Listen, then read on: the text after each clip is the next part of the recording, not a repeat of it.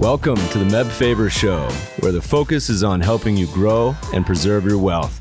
Join us as we discuss the craft of investing and uncover new and profitable ideas, all to help you grow wealthier and wiser. Better investing starts here. Meb Faber is the co-founder and chief investment officer at Cambria Investment Management.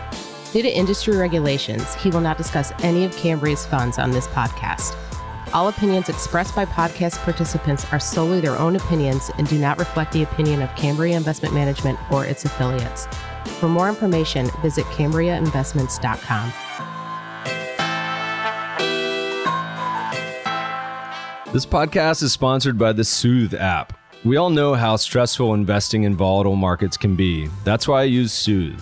Soothe delivers 5-star certified massage therapists to your home, office, or hotel in as little as an hour. They bring everything you need for a relaxing spa experience without the hassle of traveling to a spa.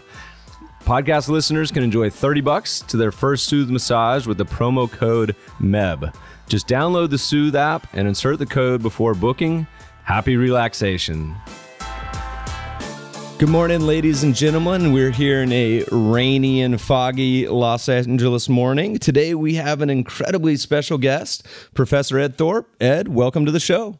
Thank you very much. So we have a little bit of a younger audience, a lot of younger quants. And so just a real super quick intro for those who aren't familiar.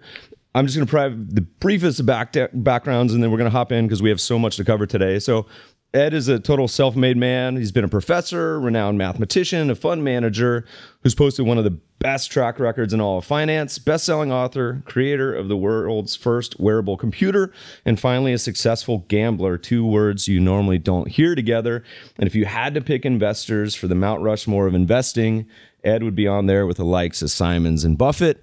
And oddly enough, he would probably be on the Mount Rushmore of gambling too, and certainly the only one on both. So Ed has just written a great new book, his memoir titled A Man for All Markets. Lots of fun stories. Don't want to spoil it, so let's jump right in. Ed, I thought we could start where you do in your book. So back in Chicago and in SoCal in the 1930s, you were born a child of the Depression. You know, my father was actually born around the same time on a farm in Nebraska, no running water, outhouse, all that good stuff. And I saw it kind of color his entire life, the way he thought about things, the way he approached not only his career, but investing. So maybe it would be a good start to talk a little bit about how you thought that experience affected your personality and in general worldview growing up. Well, I was born in the depths of the Depression, actually. I think the Dow touched its lowest point in July of 1932, and I was born in August of 1932. So it was uphill all the way, but bumpy in the stock market. And people were very poor then, very much like you picture people in the streets of Moscow when I was there in 1972. Dour, drab clothing. Everything was precious. Everything was saved and used. And there was 25% unemployment. So it was a grim time in the history of the country. We finally got bailed out, so to speak, with World War II. So I experienced all that, and that gave me a perspective on later events that I think aren't shared or appreciated as much by people who are much younger. And so you had to scrap a little bit. You had to take on a few jobs. I think you had the 2-4 in the morning newspaper route as well, right? Yeah, when my family moved to California in 1942, I was about a little over 10 then. I got to work delivering newspapers at 2 or 3 a.m. in order to make a little extra money. And I was going to a high school which was academically not particularly good. It was ranked 31 out of 32 in the LA city school system.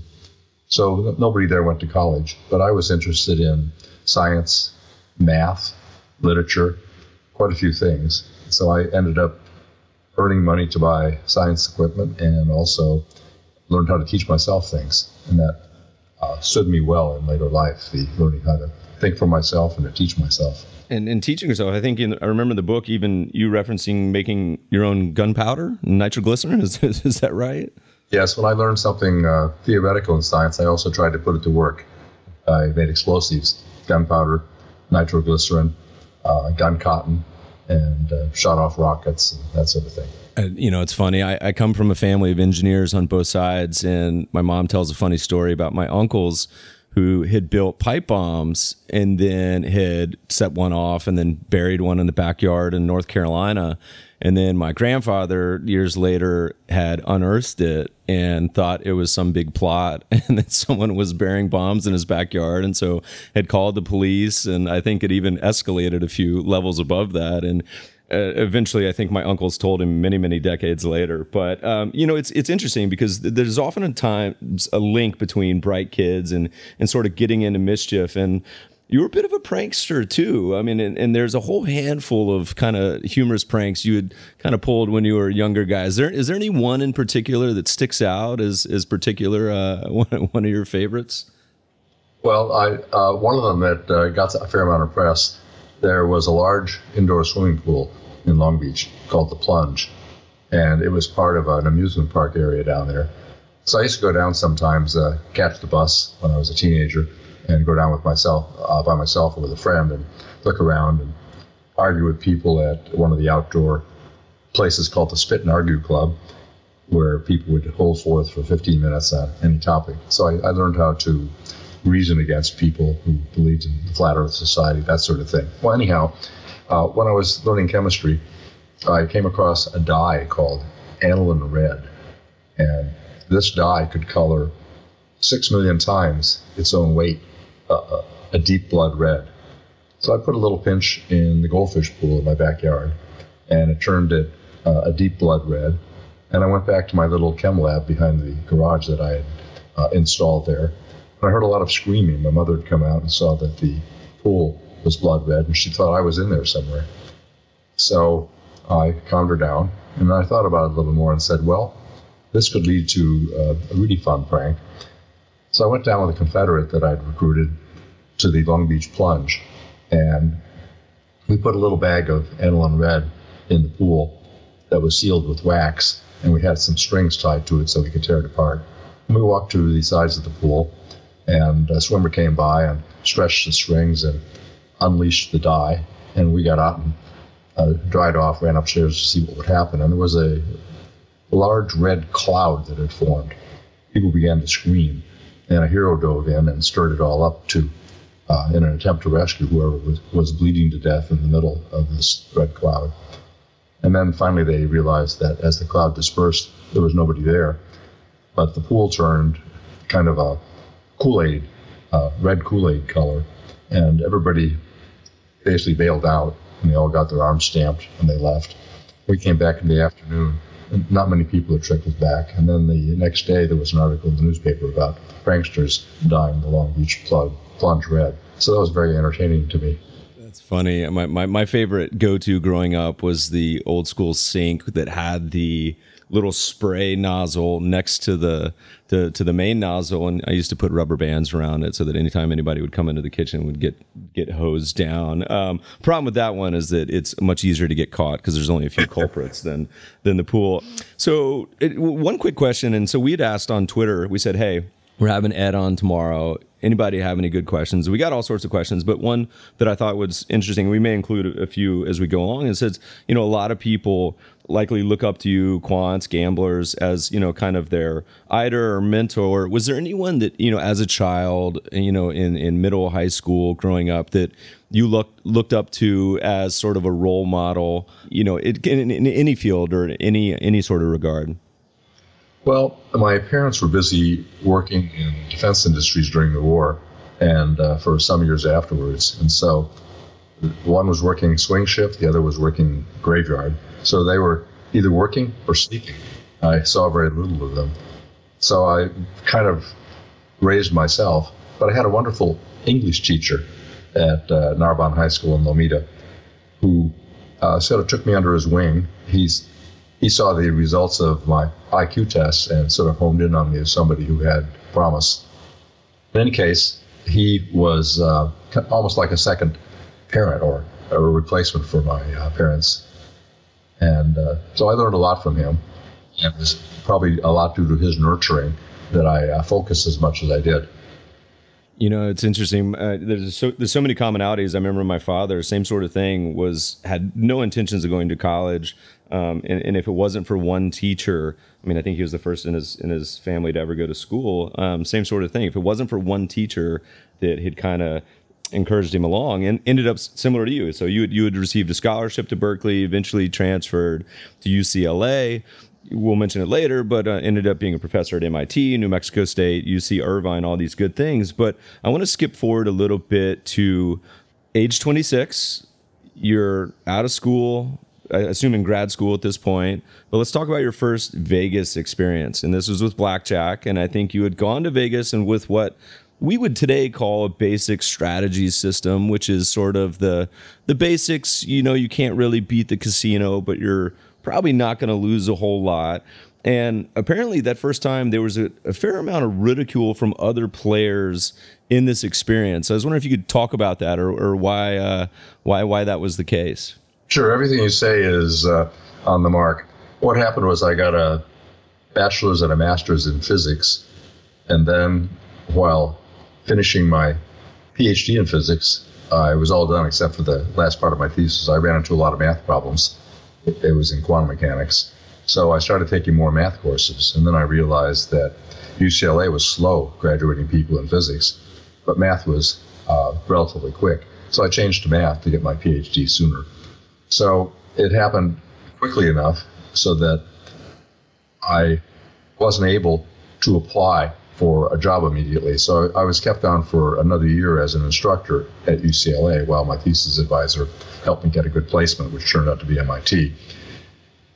During that year, I went over Christmas vacation to Las Vegas. It was Christmas 1958, because we didn't have any money, and they had good accommodations at low prices and also cheap food. And I happened to hear about a system in blackjack that had been generated by 4 Army mathematicians. That's the way they passed their 3 years at Aberdeen Proving Ground. And they had worked out a way to play blackjack almost even. A casino would have about a 0.6% edge, they thought.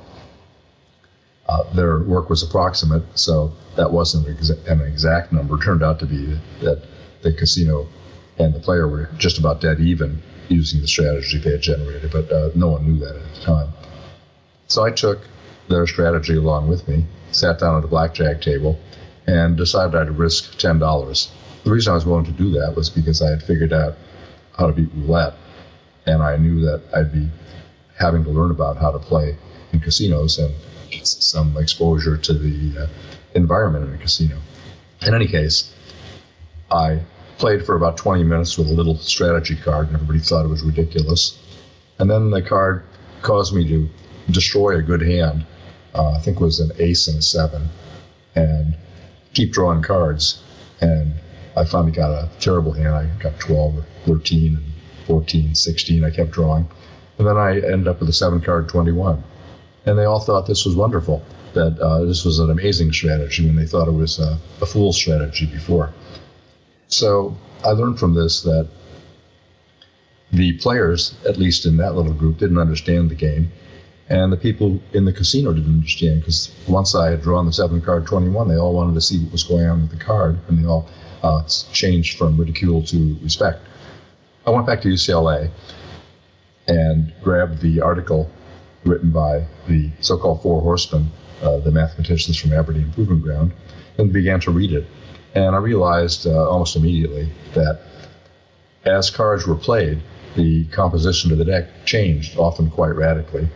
And so the odds would change, often quite radically, in favor of the casino or the player. So that was my inspiration, and now the question was how to actually make this into a practical system. So I thought about that and got to work on it. And so it's interesting because you had said in the book, there's a great quote, you said, had I been more knowledgeable about the history of gambling and the centuries of effort devoted to the mathematical analysis of games, I might not have tackled blackjack. And it was only once you sat down with the players, one, saw how rational they were, but then also went back, thought about it a little bit. And this is kind of a great comment on, I think, interdisciplinary work, where a lot of the status quo and a lot of what people think to be, correct, it often takes someone from a somewhat skewed or totally different discipline to think about it in a different way. So, all right, so you started thinking about moving card counting, which is what people describe it as today. Maybe just give a super quick summary of how that works on the most basics, so the listeners can understand how you then implemented it going forward. Okay, what I found out when I first attacked the problem by hand and then by computer after I moved to MIT. They had a new IBM 704 computer that I could use, along with 30 New England universities, so pretty crowded. What I found out was that if you took small cards out of the deck, that shifted the odds fairly strongly in favor of the player. If you took big cards out of the deck, aces and tens, that shifted the odds fairly strongly in favor of the casino. If you reverse that, a deck rich in big cards is good for the player. A deck poor in big cards is bad for the player. The mirror image is a deck rich in small cards is bad for the player. A deck poor in small cards is good for the player. So the point count that came out of all this was you start with a count of 0. Aces and tens, when they fall, are -1 each. So you started counting down if you see aces and tens going out. If small cards go out, those are 2, 3, 4, 5, and 6. Then you add 1 to your count for each small card that goes out. And 7, 8s, and 9s are fairly neutral, so you don't bother to count them. They're just zeros. And so the count goes up and down as you see cards during the play. And when the count gets positive enough, then you bet a fair amount, and when it gets negative, you bet small just to keep your seat, or you get up and leave or change tables.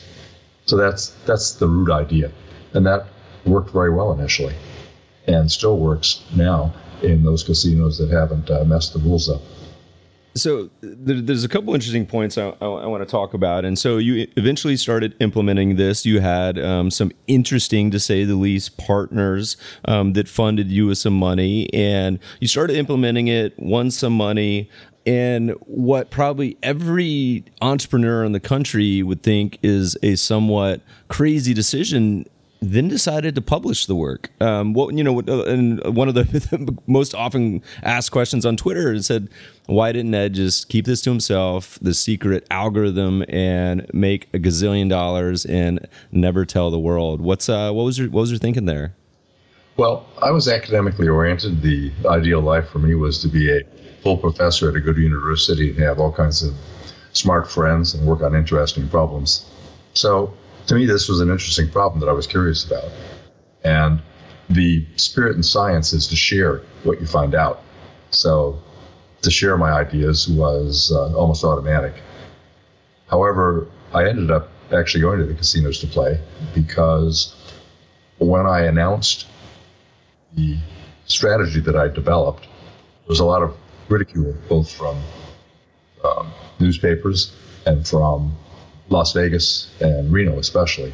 So the state of Nevada said this is ridiculous. There's no such thing as a winning system. By the way, mathematicians had thought there was no such thing either. But when I explained how it worked at a meeting of the American Math Society, then they caught on and they understood what was going on, and they realized that it was right. So anyhow, I ended up accepting a bankroll offer from 2 very wealthy citizens, and we went out to Lake Tahoe and Reno for a test of the system. That was in spring break at MIT, 1961. And we took along $10,000. They wanted to take $100,000 along, but that was too much in my view, because if something went wrong, something might go wrong with me. So anyhow, but you might add a 0 to these numbers approximately because of inflation. A dollar then is worth about $8, close to 10 now. I played for about 40 hours. About 20 hours was warm up and getting used to everything, and about 20 hours was serious $50 to $500 betting. And I predicted that we'd double our bankroll, and we actually made $11,000 after it was all over, instead of the $10,000 I predicted. So everything performed the way I said it was going to. And we're never behind more than 1,300.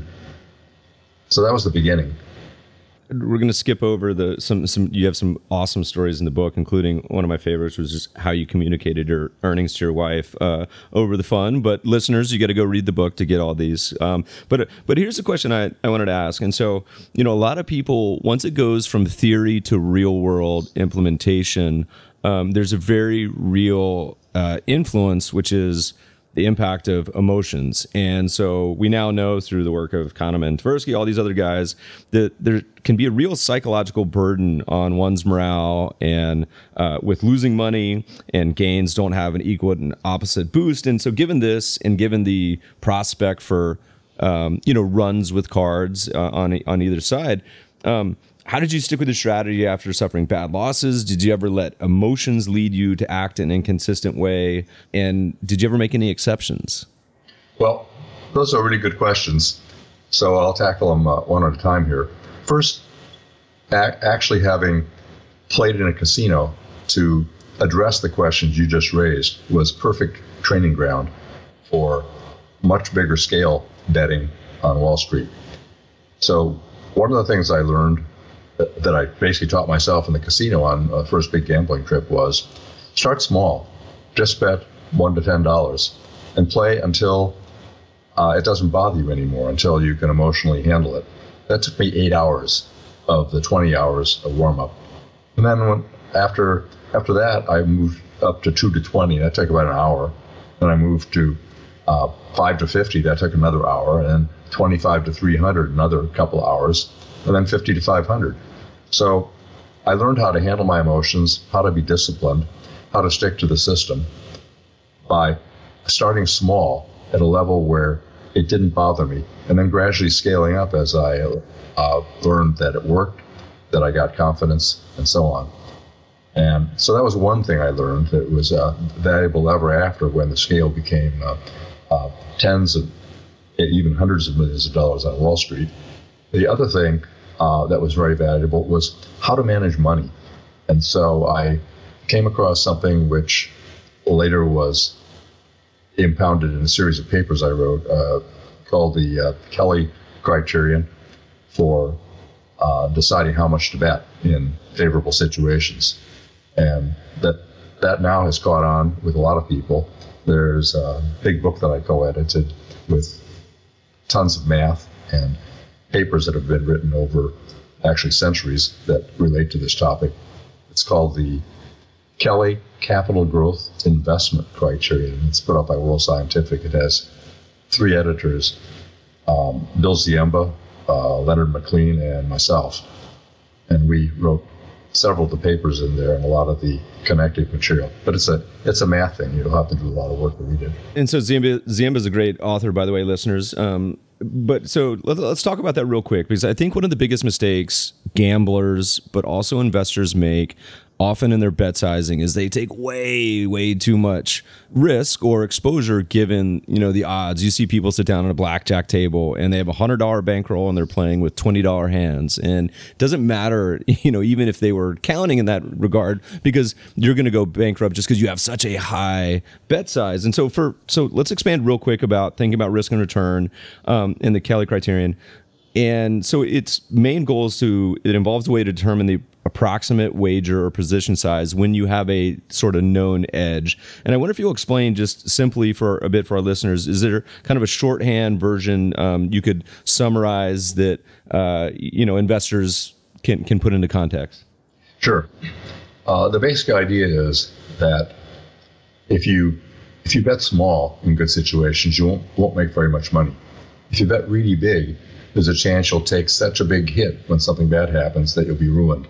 So there's an intermediate level that works better than either of the extremes.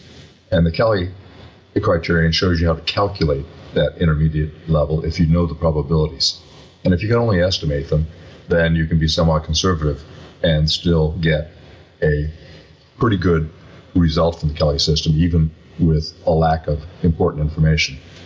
Many people don't understand how to bet size. And the Kelly Criterion theory shows you that if you bet too much, you'll almost certainly be ruined. And you might think that only applies to somebody sitting in a casino or somebody managing a little portfolio, but it actually applies to everybody in quite a dramatic way. Later on in the book, I talk about various busts that we've had. There was the 29 crash. There was the S&L scandal in the 80s. There was the market meltdown in 1987. There was long-term capital management in 1998. And there was the big bust in 2008, 2009. And one theme that runs through all these is excess leverage. And one thing the Kelly system tells you is how much leverage to use. And the amount of leverage that should have been used in all these situations is way less than the amount that people actually used. And so the Kelly system says when you use too much leverage, you're going to blow up. You're trying to say the 100-to-1 of long term is a little too much leverage? Yeah. Well, it's been 8 years going on now since we've had the bear market in the U.S. And it's funny because, we'll talk about this in a second, but, the biggest mistake we see particularly younger investors make when investing is they often, having not experienced a loss or a devastating loss in general, they take on way too much risk. And financial advisors, we think make that mistake. In general, for younger investors, they say put all your money into stocks, but the problem is you neglect the emotional part is, can someone sit through a 30, 50, 90% loss? It's tough. So, all right. So we get a little more on Vegas. I want to talk about, one of the things that with any business or casinos is that once someone finds a way to take millions of dollars from you, as in the case with Wall Street as well, often the rules change. And so Vegas started changing the rules. You started to get some chemicals in your coffee.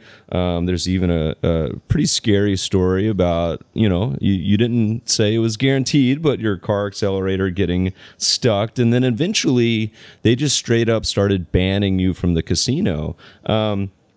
And so, the challenge is not necessarily just having a winning system. It's the threat of danger. And even you also mentioned the casino outright cheating. And then the rules changed, ability to kick you out. So I'm curious. You started a couple times to change your appearance a little bit.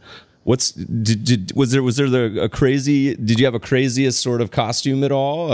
I think one time you said maybe you shaved your beard or added a beard. What was the...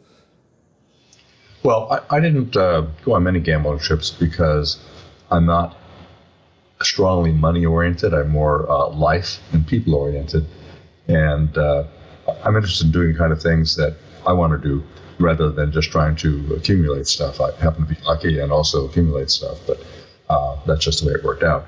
In any case, I went on a few more gambling trips, and on one of them, a point I made was to always have somebody around that knew me. To help guarantee my safety. So there was a couple I didn't know who volunteered to come along on one of the trips. We had mutual friends. And so I decided to experiment with the disguise since I was having trouble getting a decent game looking like myself. So I grew a beard and I got contact lenses. And when I walked up to the hotel room where the people who were with me were staying. We were staying in the same hotel. I walked down the hall, knocked on their door. We met, we talked, we went to dinner. And then I played in this outfit with a Hawaiian shirt and casual pants, so forth, at a casino nearby in Reno. And I played for several hours. And I kept winning and winning. And eventually, the people in management came by one at a time to ID me and get a good look so that when they kicked me out, they would know not to let me back in again. And the dealer, who was a young lady who was very interested in me because she saw a lot of money. And she wanted to get together at 2 a.m. when her shift was off. We didn't do that.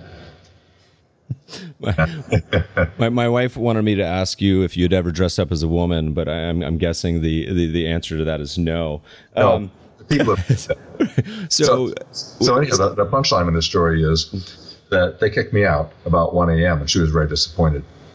So then I shaved off my beard, put on fairly dressy pants and dress jacket, so forth. Put on sunglasses instead of the contact lenses, and came to knock on their door. And when they opened the door, they said yes. They didn't recognize me. So I said, this is going to be good. So I went back to the same table in the same seat the next night. And as it happened, a parade of management started coming by to eyeball me. I thought eyeball me again. But they weren't looking at me. They were looking at the guy on my right. He was a player cheat who kept trying to either add chips to his pile when he had a good hand, add chips to his bet, or draw chips off his bet when he had a bad hand. So they jawboned him and criticized him, and everybody came by to see who he was, and they kicked him out after about an hour. I made sure that I only spoke in a whisper when they came by to offer me drinks, and I asked for milk. And I didn't use my voice so that the dealer could hear it. It was the same dealer I had before. And she didn't recognize me.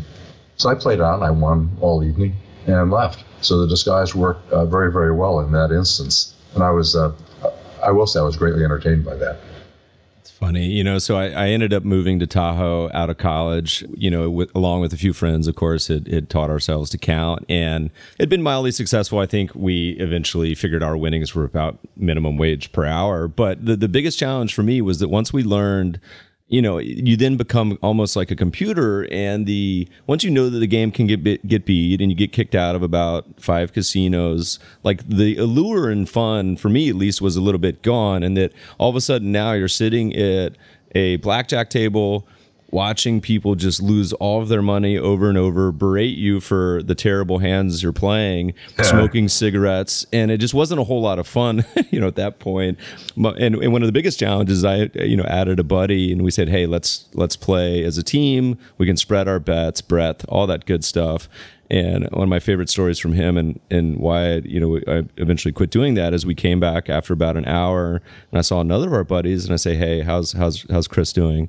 And he said, oh man, he's down a couple thousand. I said, how's that even possible? I don't even, with the bet sizing we're doing, I don't even think that's possible. He says, I don't know, but he's having a good time. I think he's had 6 Bloody Marys already. I said, oh, okay, well that makes sense. We're gonna skip over, so you got to go read the book if you want to hear about Ed's fascinating contribution to roulette, building a wearable computer. He talks about even thinking about Wheel of Fortune and Baccarat. And one question I wanted to have before we move on to the bigger casino is, you don't ever mention either sports gambling or poker. Were those games that you ever thought about or had an interest in, or Sure. At that time, not so much? Let me start with poker. What I understood... I read through a book called The Mathematical Theory of Games and Economic Behavior by John von Neumann and Oscar Morgenstern, a fundamental book on mathematical style game theory. And poker is one of the favorite examples in that book. They're simplified examples that are worked out. And that launched a lot of people trying to figure out how to mathematically solve poker. And one of the intriguing things about poker is that you can mathematically analyze bluffing. So you can get a formula which will tell you in a given situation with what probability you should bluff, fold, call, or raise. So people have worked on this very hard for a long time. They finally, just now, have solved 2-person Texas Hold'em limit poker. And I think they have a very good artificial intelligence program for Texas Hold'em no-limit poker. It's not perfect, but apparently beats human players. This has just happened. So anyhow, my analysis of all this, when I thought about it, was I could spend years studying poker and trying to get good at it, but then my life would be a poker analyst and a poker player, and that wasn't the kind of life I had any particular interest in. So I passed on poker because it was too much work for what I was going to get back out of it. Yeah, poker for me, I love playing, having a few beers, playing with friends, but sitting in a casino, same thing. Like these tournaments that go on for like 10 hours, it's almost like torture to me. It's the most boring thing in the world. Anyway. So the fundamental question is, what kind of life do you want to have? And it wasn't the kind of life I wanted to have. But let me You mentioned sports betting. In the 90s, I happened to hire a PhD candidate in computer science who had a sports betting program. And it looked quite good to me. And there were a few ways to maybe simplify a little bit and add just a little bit to it. And so we gave it a try in Las Vegas. And we had a lady there betting for us, a very smart, capable person. And she spent about 5 months using the system. We had about a 6% edge. And we ran $50,000 up to $173,000.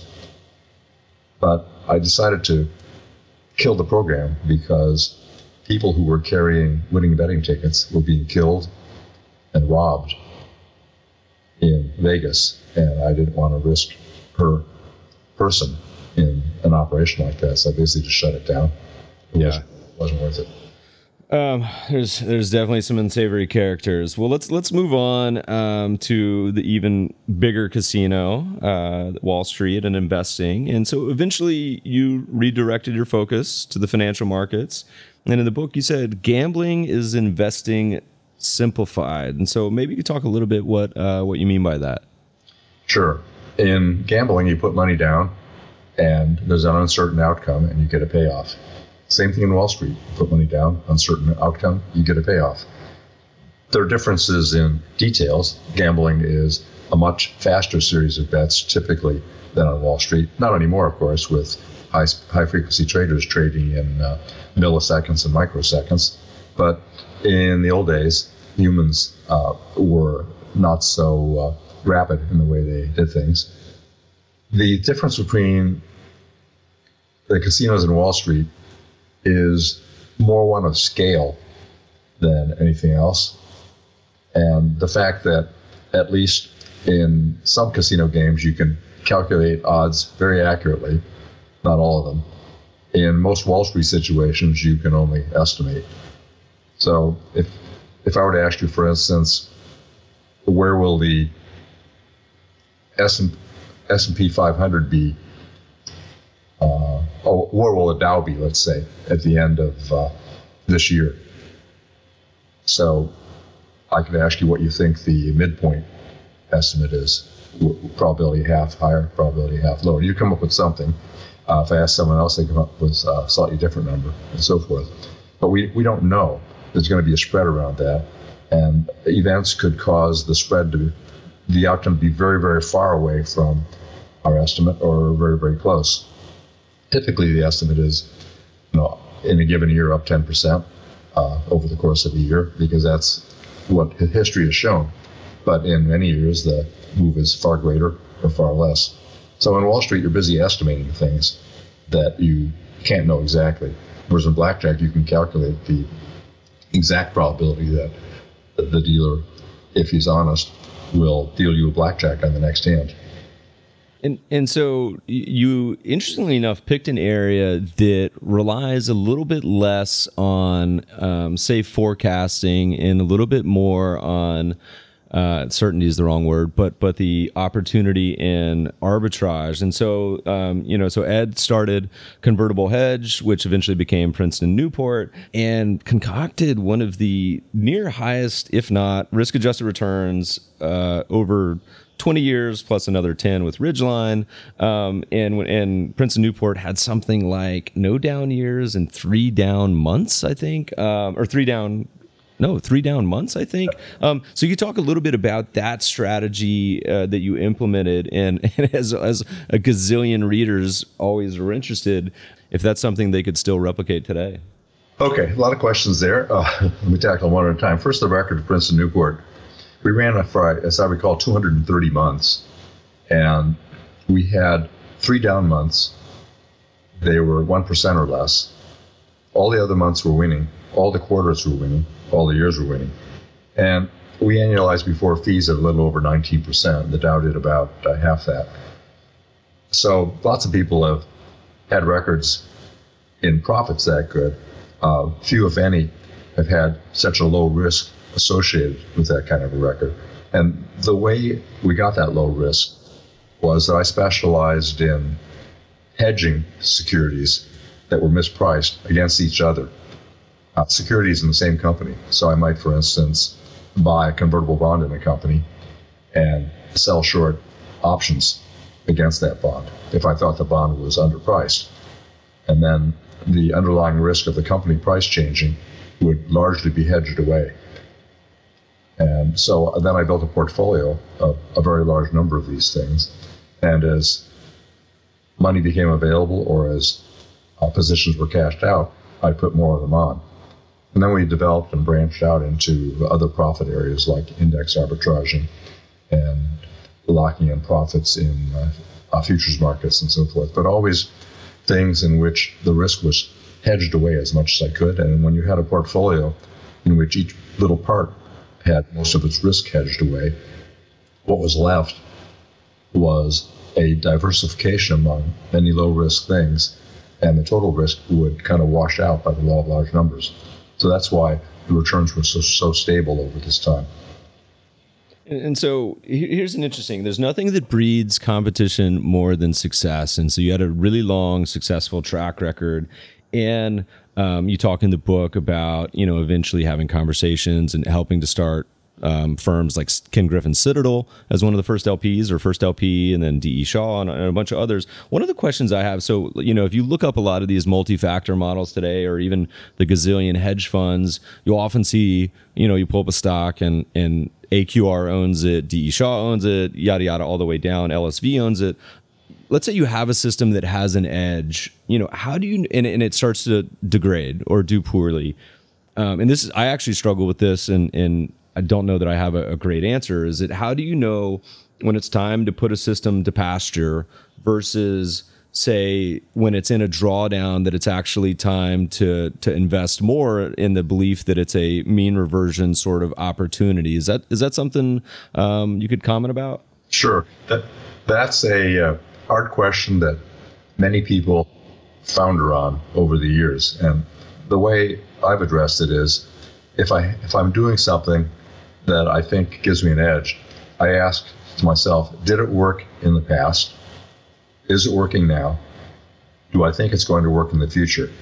And I want to know what the mechanism is that's driving it. For instance, somebody who is a commodity trend follower and doing pretty well right now, worked for a couple of years, and we worked on various systems for trading commodities.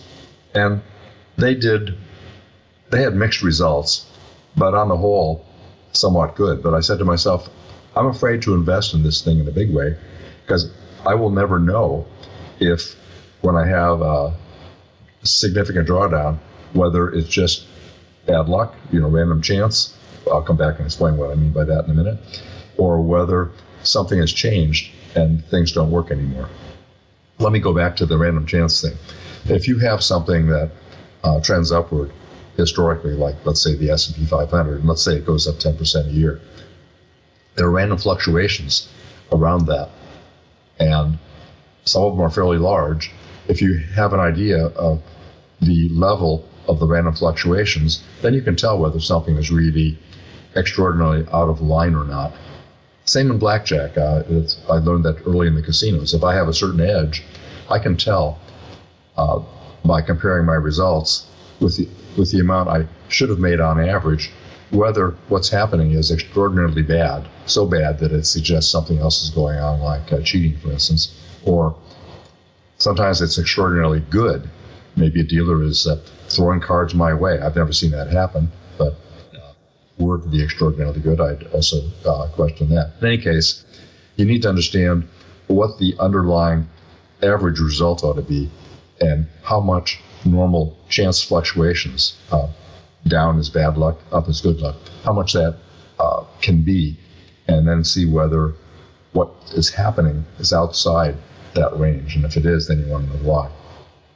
So anyhow, if you don't have a reason for knowing why something works, then if it goes bad, you don't know whether it's bad luck or whether something changed.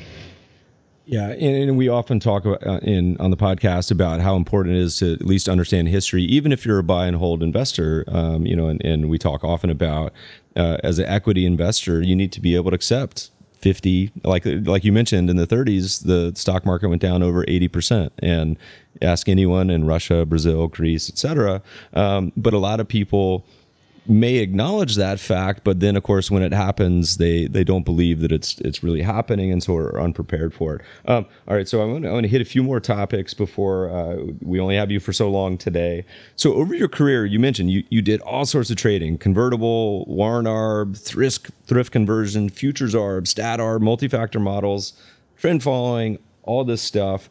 Do you have a most memorable trade over the last 40 plus years? Well, one of my favorites, there are quite a few I mentioned in the book, but one of my favorites was some warrants I bought way back in the early 70s. When I first learned about warrants, when I was educating myself about the market, I got a little book which told about how once in a while you'd buy warrants for pennies and they'd be worth dollars. You'd make 100 times your money. And I thought, I've done a lot of warrant trading. I thought that would never happen to me. But we picked up some warrants for something like 27 cents a warrant. I have the exact numbers in the book. And we got about 10,800 of them. And the underlying stock was, I think, $8. So being a hedger, I hedged even this tiny amount on which we'd spent just a few $1,000s. And the stock went down to something like 1.5. So I covered the stock, which paid for the entire cost of the position, left a small profit of a couple $1,000s. And the warrants were so cheap, I said to my partner, just put them in a box and leave them there. They don't expire for another 10 years or so. So we did. And then time went by, a couple of years, and we started getting phone calls wanting to buy our warrants. And we looked and we saw, the stock's moved up. It's like 10 or 15 now. They wanted to pay us maybe $3 or $4. And I said, no, it's not enough. The warrants are worth more than that. And as the stock moved up, the warrants became more and more valuable theoretically. And the people who wanted to buy it kept raising their offer, but never enough. So I said, just sit on them. Pretty soon the stock got to 40, which was the exercise price for the warrants. So now they're moving into the money. And then the stock kept moving up. The stock finally moved up to, I think, 180 or so. And the warrants were carried up along with it. And so we sold these 10,000 warrants on the way up, mostly near the top, for a profit of more than $1 million. And the company was sort of interesting. It was something called the Mary Carter Paint Company. And they had purchased a bunch of land down in the Bahamas. They decided to see if they could erect a casino down there. And they got early permission to do that, and they changed the name to Resorts International. And that was the cause of all the action in the warrants and the great explosion in the price of the company. So anyhow, that was fun to see that happen. I love it. You should have completed the circle by then going down to the casino and taking them for millions of dollars and making the stock go down. I thought for sure you might have said the trade where you bought part of an oil tanker with Bruce Kovner, the Empress de Meurs, but readers or listeners are going to have to read the book to hear about that story. It's pretty awesome. All right, we're going to do a couple super quick questions. We only have you for about 10 more minutes or so.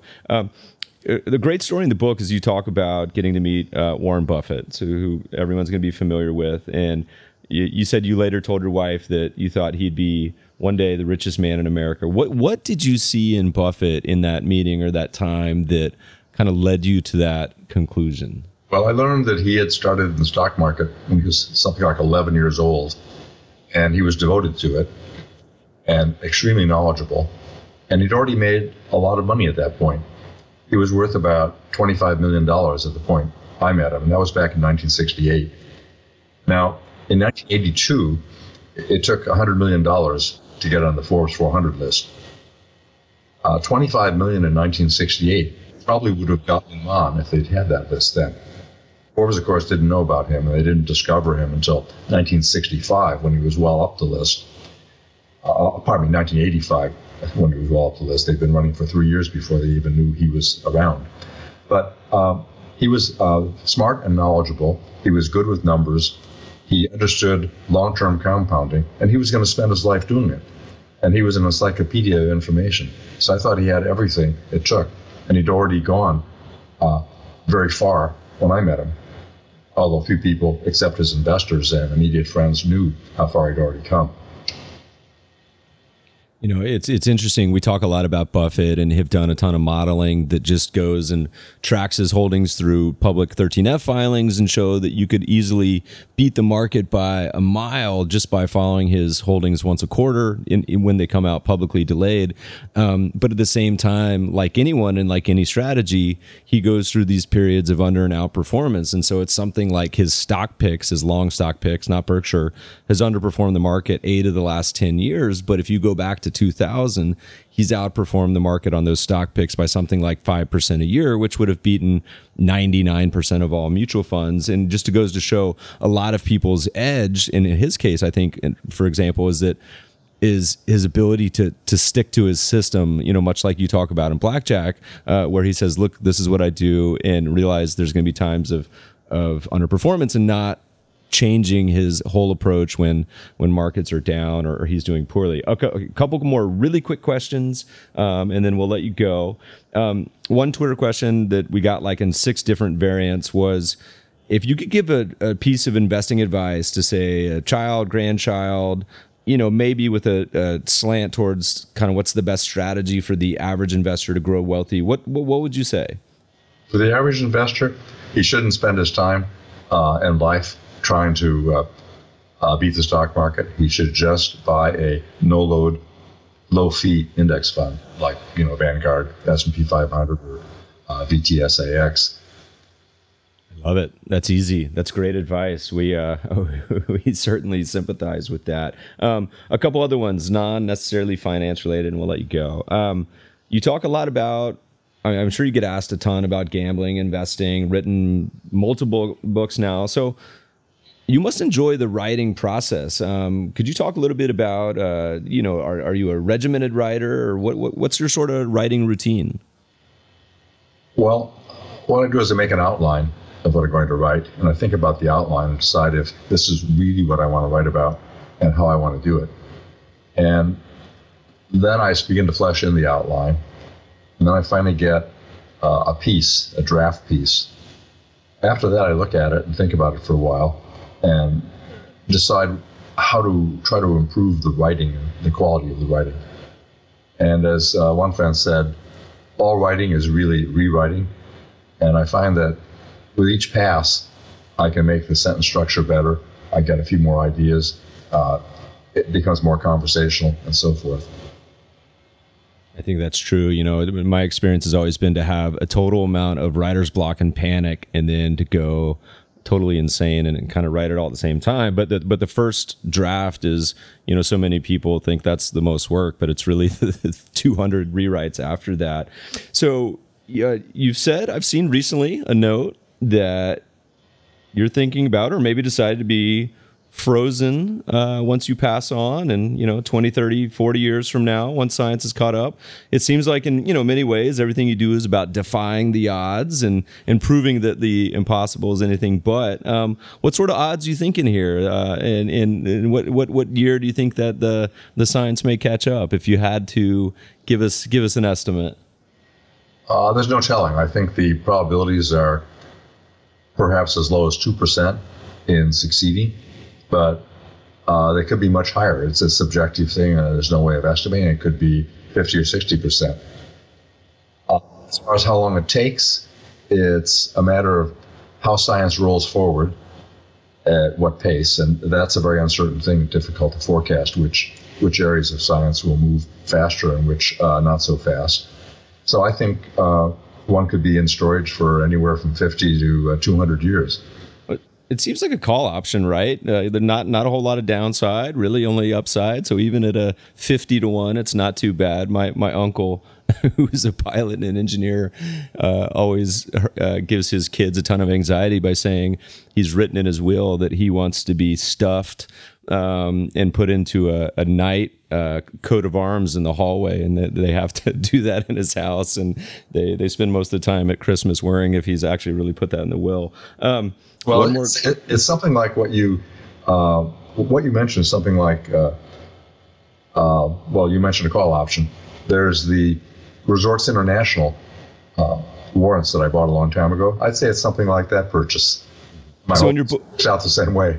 Right.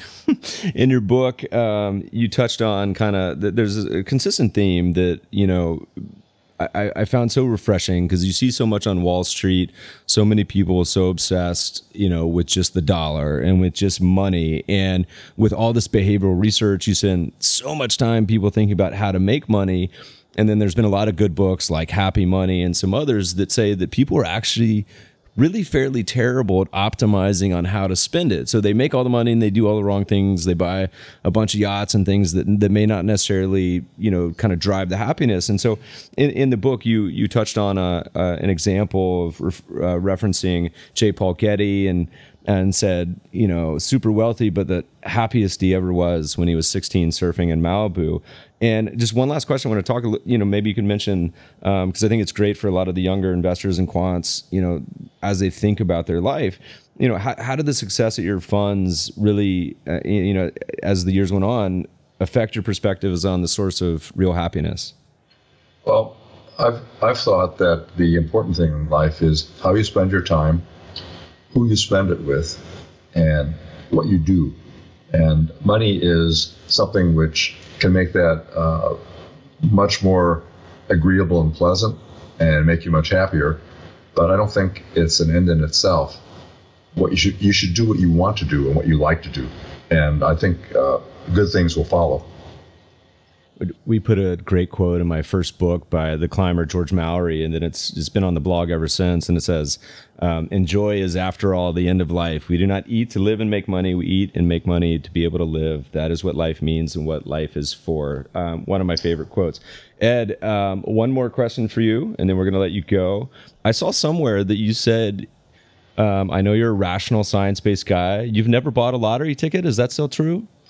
I bought 5 lottery tickets once when the pool was so large, carried over, that I had an edge.